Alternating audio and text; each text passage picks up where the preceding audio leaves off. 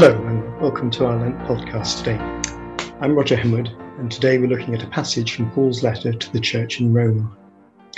Let me read the passage. Romans chapter 15 verses 7 to 13. Accept one another then, just as Christ accepted you, in order to bring praise to God. For I tell you that Christ has become a servant of the Jews on behalf of God's truth, so that the promises made to the patriarchs might be confirmed, and moreover, that the Gentiles might glorify God for his mercy. As it is written, therefore, I will praise you among the Gentiles. I will bring praises to your name. Again it says, rejoice, you Gentiles, with his people. And again, praise the Lord, all you Gentiles, let all the peoples extol him. And again, Isaiah says, the root of Jesse will spring up, one who will arise to rule over the nations. In him, the Gentiles will hope.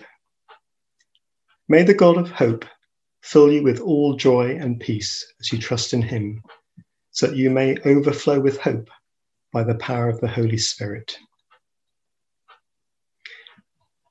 Accept one another. One of the challenges facing Christians in the local church is to maintain and deepen our unity. Think about the different things that might put a strain on our relationships.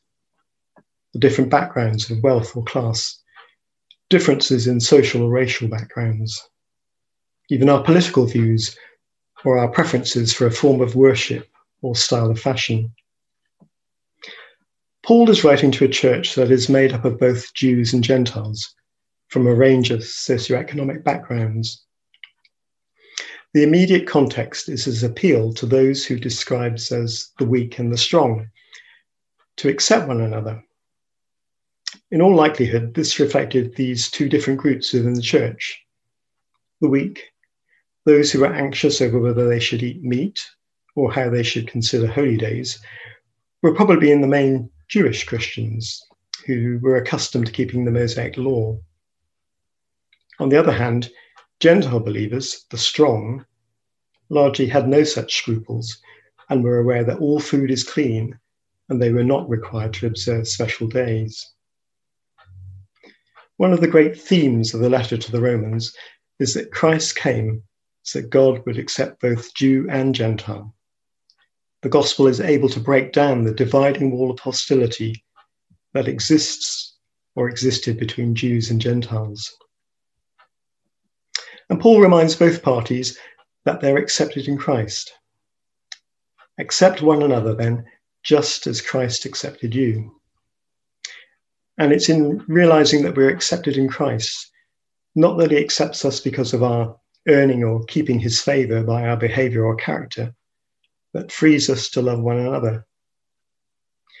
For the weak, there is the danger of legalism, of comparing ourselves with others, and justifying ourselves because we observe certain practices and then condemning others because they don't.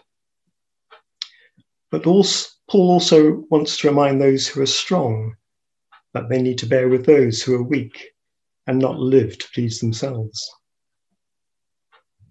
God's purpose was always to have a people made up of all nations, Jew and Gentile. Paul shows this through quoting 4 Old Testament passages.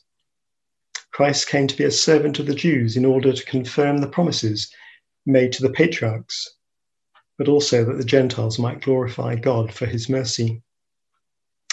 He quotes from the writings, the law, and the prophets to show that the inclusion of the Gentiles with the Jews in the praise of God was always part of God's purpose. Such unity can only be achieved by the work of the Holy Spirit. Paul ends this section with these words, may the God of hope fill you with all joy and peace as you trust in him, so that you may overflow with hope by the power of the Holy Spirit. So as we reflect on these verses, we don't share the same circumstances as the church in Rome. The strains between the weak and strong, Jew and Gentile, may not be a current concern, but we can easily find other issues that will divide us. We all too easily want to justify ourselves in God's eyes by comparing ourselves to others, to our benefit and at their expense.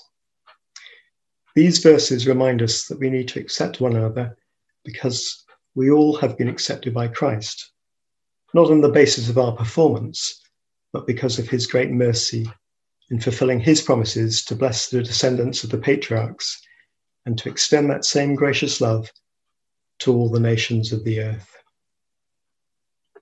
Let's pray.